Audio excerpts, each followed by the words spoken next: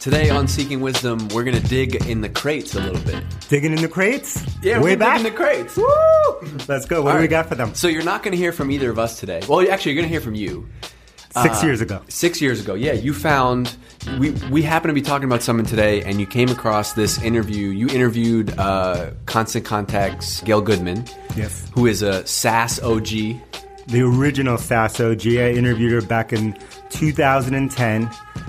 Public company CEO, took it from nothing to something. Yeah. Just a terrific interview, and I enjoyed my time with her. This was a different perspective for you. This was your first CEO. This was Performable CEO DC, right? Yeah, this is back in the day, Performable CEO DC. This is me getting some wisdom from an OG, Gail Goodman. Awesome. Enjoy. With no more ado, I want to turn things over to David Cancel, the founder of Performable, for his conversation with Gail Goodman, the CEO of Constant Contact. Thanks, Scott. Good morning, everyone. How many people here have never used Constant Contact? Oh, there are some. So for the few of you who don't know Constant Contact, and I've used Constant Contact myself, I want to introduce Gail Goodman, who's the CEO of Constant Contact. And being a first-time CEO myself, this is a joy to interview Gail. There's a lot of information that I want to extract out of her, and I hope that it's entertaining for the rest of you. So, Gail, could you tell us a little bit about yourself and Constant Contact? Sure. So, Constant Contact got started just over a decade ago. I guess 12 years now. Founded in Randy Parker's attic. Randy Parker was an MIT grad. Great idea. Let's help small businesses. This was... Got to put yourself all the way back. It's now, 96, 97.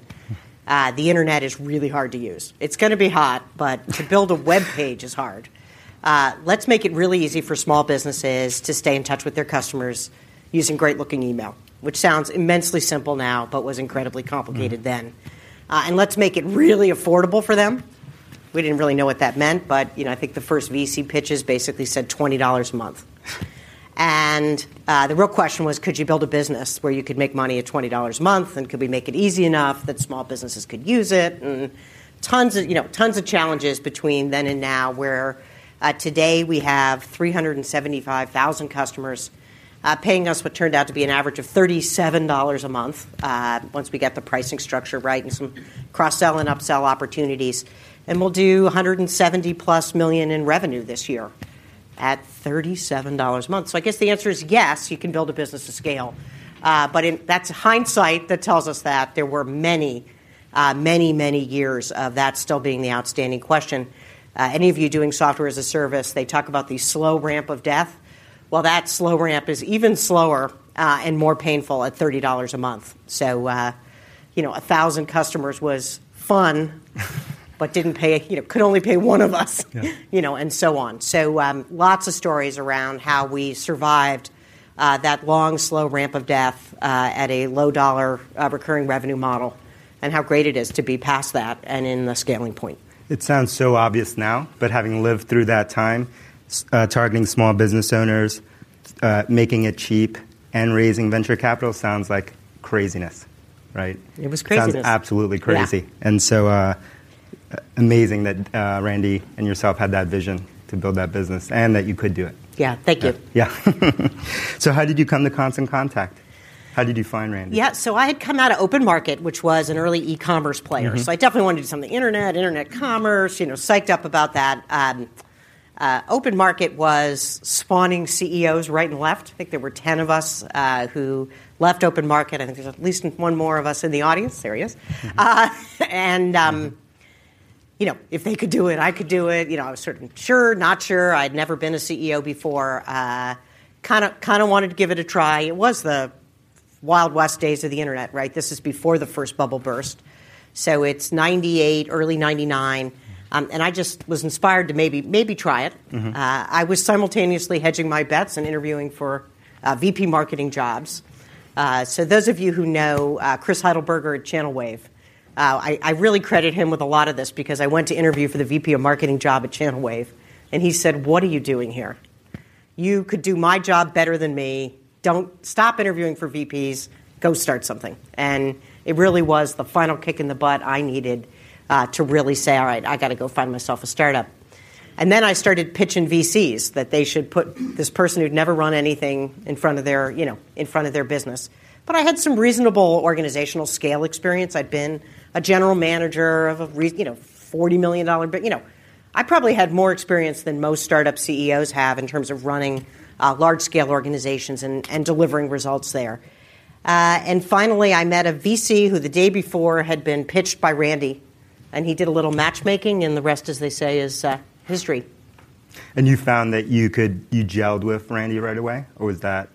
Well, we definitely took a lot of time getting to know each other. I'd say we took about 2 months. They had at that stage they had gotten some angel money that was a bridge round into the A, and that angel money came from the co-founders of Markham, John Campbell and Paul Margolis, and John Campbell was helping Randy find a CEO, and I do recall they did 30 background interviews on me, so they were clearly nervous about getting to know me. I felt like saying they actually found my high school boyfriends. It was like crazy, right? I was getting calls from people disconnected 3 degrees. Somebody's calling about you. What's that about? So they clearly did their homework on me. I did the same serious homework on them. But the biggest thing I needed to know was that I could have passion for the product. So the best thing I did was, even before I took the job, I went to a trade show with these guys. I was like, I'll just stand in the back of the booth. I won't say anything. Like 30 seconds later, I'm in the front pitching, right? Yeah. And that was when I knew, right? I had passion for the product and what we did and loved talking to our prospective customers. And so I think it was partly seeing that passion that helped them know that I was the right person for the job. And Randy was ready for this transition to give up? Yeah, yes and no, It was a learning curve together. Yep. So what do you think the hardest struggles were making that transition to first-time CEO? Once you got over the matchmaking? So the thing that was, I think, the toughest for me was that I was immediately sucked into fundraising. And that was totally foreign country for me. I had never raised money. I had never worried about cash, right? I'd always been in larger organizations. And suddenly it was all about how much cash we had and what we could do. And I was spending a ton of time out of the business, on the road, pitching my brains out. And then you combine that with just a ton of things I needed to do that were urgent but not strategic. How are we going to pay people? What should our benefits be? Where are we going to, what rent? Where are we going to be, right? It seemed like every day was filled with tons of tasks that had nothing to do with figuring out the business model. So I think that was the biggest pain point at the beginning, was like, when do I get to work on the business? When do I get to work on the business? And how do I keep the team focused and working on the right things when I'm not there so much? That became easier as we got bigger and more mature, but this was 6 people in a basement. Yep. So that's you brought up one of the hardest things I think a CEO has to do, which is say no to new product ideas and features and markets and partners. And how did you approach that? How did you learn to say no? Well, we very quickly, I think, figured out that there were just a couple of things we needed to know. And the biggest one was, can you make money at $30 a month? Just really tough question. And we sort of parsed that question down to, can we attract customers at a reasonable cost of acquisition? And can we convert them and keep them, right? And so we got very focused on those 2 pieces, building channel and the conversion retention formula. And I think we got those things right. What it turned out was we had few enough resources that it was sort of like, these 2 months we work on channel, these 2 months we work on conversion and retention. We were never big enough to do both. And it would seem like when we were working on product conversion retention things, there'd be these channel partner product needs that would build up until they were like urgent and ready to go through the roof, and then we'd go there, and then it'd be like 2 months and we hadn't added anything to the product, and we'd go back. And so we were swinging back and forth between there. I guess the priorities were always urgent enough that when the board then said, maybe we should go up market, it was like, are you crazy? Right? We got to figure stuff out where we are first. But a lot of that was about knowing what, at least at the, and this is I think a tough tension, right? You pick a market based on some research and some gut instinct, and then you got to give it enough time to figure out whether it works, but not be so inflexible that you don't move if you're learning things about it that don't work.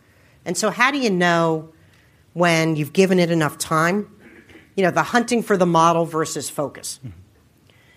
And one of the things I hear a lot now is fail fast, right? Try things and fail fast. Well, that's great, but you can get to a lot of false negatives too, because if you try them with not enough scale or not the right product, right?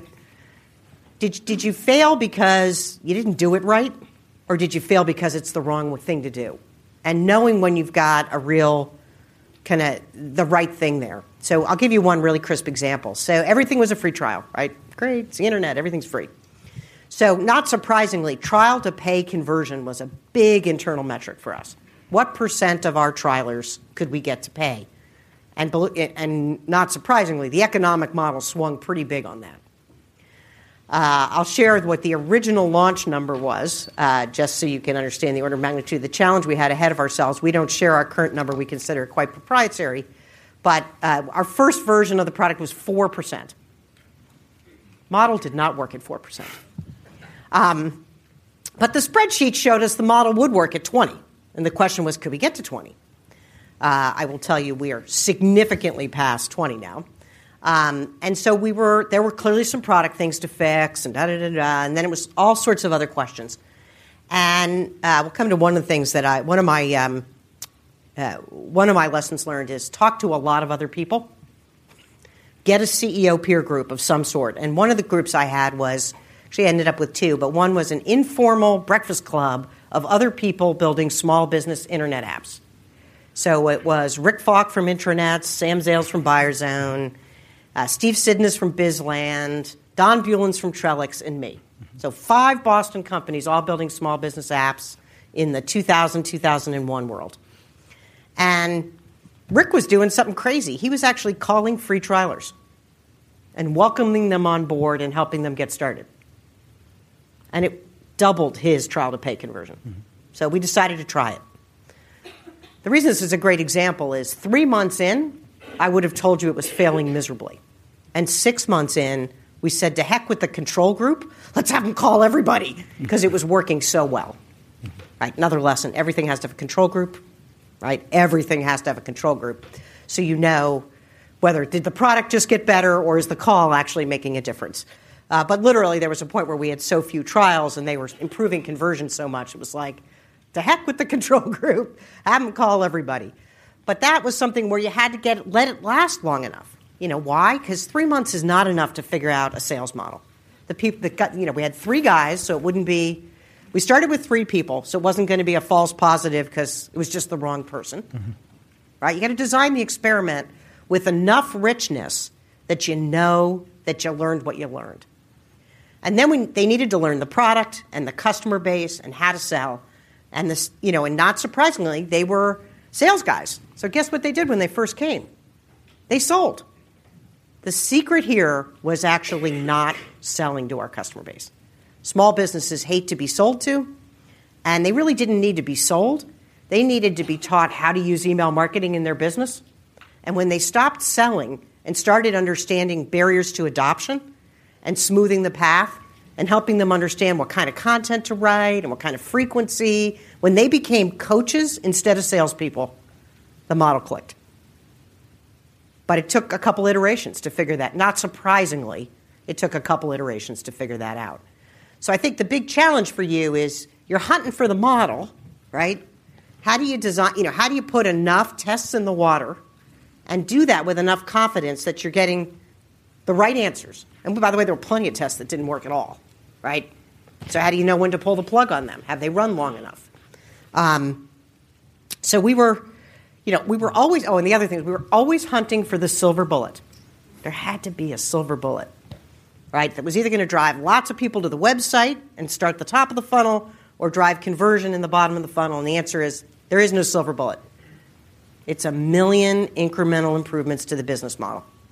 So we had lots of ahas, but we never found the damn silver bullet. Just wasn't out there, right? That's funny. So all of these lessons that you have now sound obvious 10 years later. Yeah, of course. How did you buy yourself enough leeway early on with your investors to experiment and not grow prematurely? Well, to be honest, we were probably always at the hairy edge of running out of money and not getting the next round. Mm-hmm. I wrote 2 shutdown plans for the business because we weren't getting enough traction fast enough. And this was, this was the horrible post-bubble dark days. Mm-hmm. And every venture guy we had to make choices in their portfolio. Which of my investments do I continue to fund and which do I cut off? Mm-hmm. And we were always on the bubble.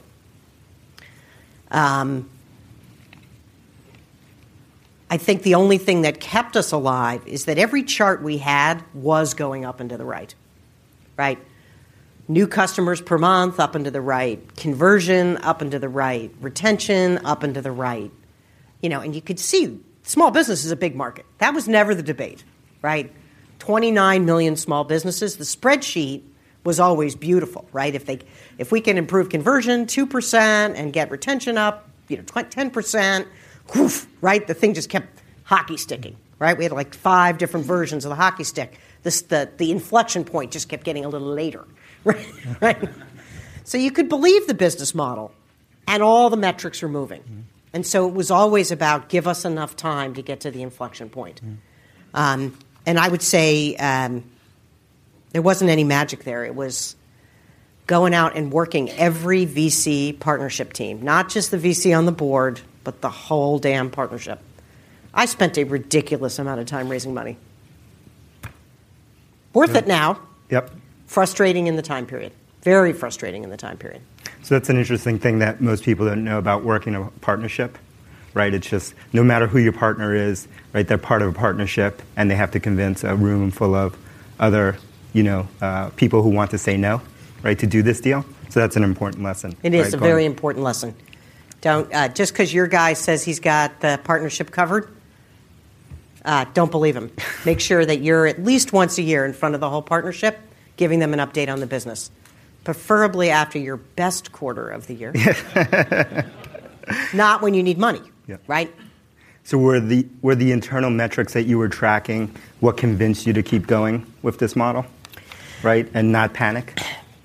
It was a combination of that and the sheer rabid enthusiasm of our customers. So one of the other ahas was small businesses are immensely referring in nature if they love something. And so the biggest thing that started our model really cranking was our small businesses started telling their friends. Thank you. And they started writing us, you saved my business reviews. At the beginning, most of our customers were online merchants who were trying to do internet marketing in the early dark days. And it turns out, your most likely prospect is the guy who already bought from you. And if you just start marketing to people who already like your products, you actually get a lot of revenue. So we started getting emails. I remember one, and I, by the way, reading these to the whole company, right, was a woman trying to run a craft business. And she basically said, it's my dream to leave my corporate job and do my art, right, for a business. And I tried, I've been trying to do it, and I was about to give up and go back to the dark, cold corporate world. She wrote a really nice note, right? It was like death was about to happen. And I found Constant Contact. And within 2 months, I got a call from the credit card company because they thought there was fraud going on. The volume on my website had gone up so much. I will never have to go back to corporate. Thank you, Constant Contact. Right? Just, okay, I'll meet 10 more VCs. Yeah. I'm making such a difference. Mm-hmm. And the energy of the customer was a really important part of what kept me going and the whole team. Yep. And one of the things that I think we did really well was bring that energy into the company, whether it was through reading letters, whether it was through actually bringing the small businesses in. We very early on said, we got to remember who our customer is because they're not us. That was part of the reason was because they're not us. They are not technical. They are not spending their time in email marketing. If we forget who they are, we won't design to the right point. So very early on, we started company meetings every week, And every week we told a customer story so that everybody in the company remembered who our customer was and why we were doing what we were doing, which really wasn't about the VCs, and it wasn't about us and our personal wealth creation opportunity. It was really about helping this customer base. And so how did you go about picking pricing in the early day? How did you test pricing? Just a dart? Pricing is hard. So we looked at what else the small business was buying that might be a reasonable price point that they would evaluate us against, which at the time was their website. And we didn't feel like we could charge much more than they were paying for website hosting. And we wanted it to be a variable model with usage. Interestingly enough, the natural instinct would have been by email sent. But we were very big on talking to our customers. We're talking about focus groups, not professional focus groups, us with 5 customers. Right? People say, I can't afford to do market research. Right? Get out and talk to customers. You can do it. It doesn't take many before you know the answer. And we heard a bunch of things. It needs to be predictable. It needs to be understandable. Right? And we knew it needed to not create a disincentive to usage. That retention was about usage. We needed people to use the product. And charging people based on emails sent meant they would hesitate over the send button. Is this worth spending the money on? We wanted them using the product. So we went based on the mailing list size. They knew how big their list was. They didn't know, by the way, how many mails they were going to send a month. They'd never done it before. And that actually ended up originally being a huge competitive differentiation. Now the entire industry prices the way we price. But we were the first guys to go to list-based versus numbers of emails sent, and it was just a good instinct. So once you discovered pricing, I think the next big hurdle is modeling out your lifetime value for a customer. How long did that take, and how did you go about that? So the actual lifetime revenue of a customer was very straightforward, right? It was revenue per month, life. If you know your attrition, right, 1 over the attrition rate is your life. It's a mathematic formula. So we kind of knew the revenue value. It was always about, so what's the cost of acquisition? And we knew we could get better at that. We knew everything got better at scale, right? Sales and marketing gets better at scale. Conversion gets better at scale. So we had an idea what it was, and then we basically said at scale, we think we can get at least a 50% improvement, and now the world looks okay. That was sort of a leap of faith. We've actually done much better than a 50% improvement, but at the time it was just a, what are you going to sell to the VCs? Wild-ass guess on what we could do for efficiency at the front of the funnel. We've done better than that at scale. One of the tensions that I feel every day, and most other CEOs that I talk to, is preventing your company from, you always want to optimize for your own problems, right? And really you need to be focused on solving customer problems. But something like optimizing pricing or lifetime value or your cost is your problem, right? It's not your customer's problem. So how did you keep your team going? Yeah, I think we were a little lucky in that there was a lot of overlap. So, trial to pay conversion was our big metric, and that meant making it easier to use our product. So that was a win for us and a win for the customer, which was very helpful. So we didn't have that tension in that particular one. I think the place we felt that the most was, the board wanted us to go up market. Like we sold a couple of customers at $1,000 a month, and they were like, wow, that really jumped the revenue model. We should do more of them. But truthfully, they were serendipity. They were people who had larger lists who were okay with, with a lower end product and wanted to, and were willing to buy in our model and all of that. And I think if we had, if we'd gone that direction, it would have been a different business. Might have been good, but it would have been a different business. And the second thing is they wanted us to get multi-product really fast, right? There was always a worry that email marketing wasn't big enough to be a standalone category, right? Most frequent question I got at VCs, right? Why isn't this just a feature of somebody else's product? Why is this some of you have heard that before? How is this a standalone business? By the way, it's still a question I get. Now I get it from Wall Street instead of VCs, but it's still a question I get. And so this get multi-product, but it was really clear organizationally that we weren't ready for that for years. So that was one I just fought off by saying, here are the 5 other priorities that make that not the right thing to do now. And luckily had the board relationships to pull that off. Very luckily. Yeah. So good job. I have a million more questions, but I want to open it up to the rest of the audience. There are mics on either end. If anyone has any questions for Gail. If not, I'll keep asking them. But.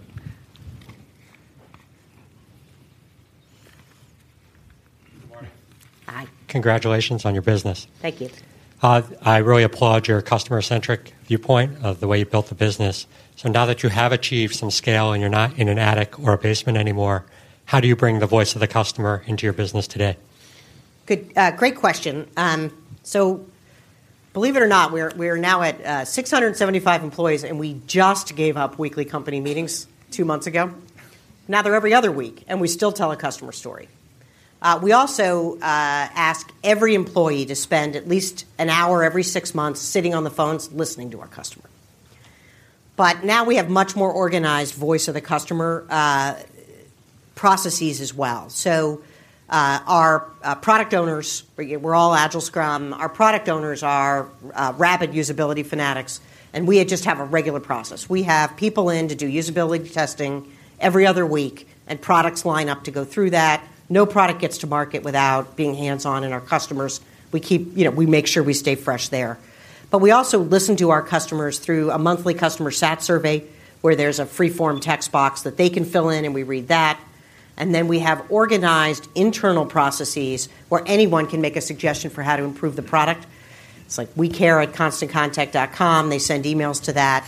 The employee base sends in over 1,000 emails a month with ideas for how to improve our product, and we read them all and organize those. And then this year, we actually put a full employee incentive plan in place that rewards all of us for customer sat. So we put our money where our mouth is. Literally, everybody's going to get paid on how happy our customers are from their point of view. So we spend a lot of time making sure we don't lose that, because I think that actually is our cultural long-term competitive advantage, which is subtle from the outside but not from the inside. Yep. You said you were trying to stick to doing one thing, doing it well. But with social media and email actually dropping off, with people communicating in new ways, how have you addressed the social media revolution? And how are you weighing the different options of how to move beyond, if you are, email marketing? Yeah, so the fight to stay in email marketing was 5 years ago when we were $10 million in revenue and they're trying to get us multi-product.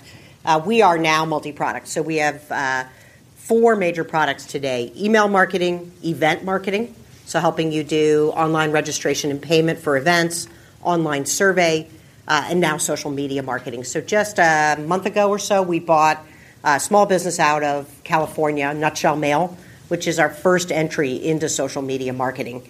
We believe social media is something small businesses can effectively use to grow their business. Don't think it's actually a replacement for email marketing. Interestingly enough, the most aggressive social media marketers are using more email rather than less. So I think there's a little bit of a misconception that one replaces the other. They do totally different things.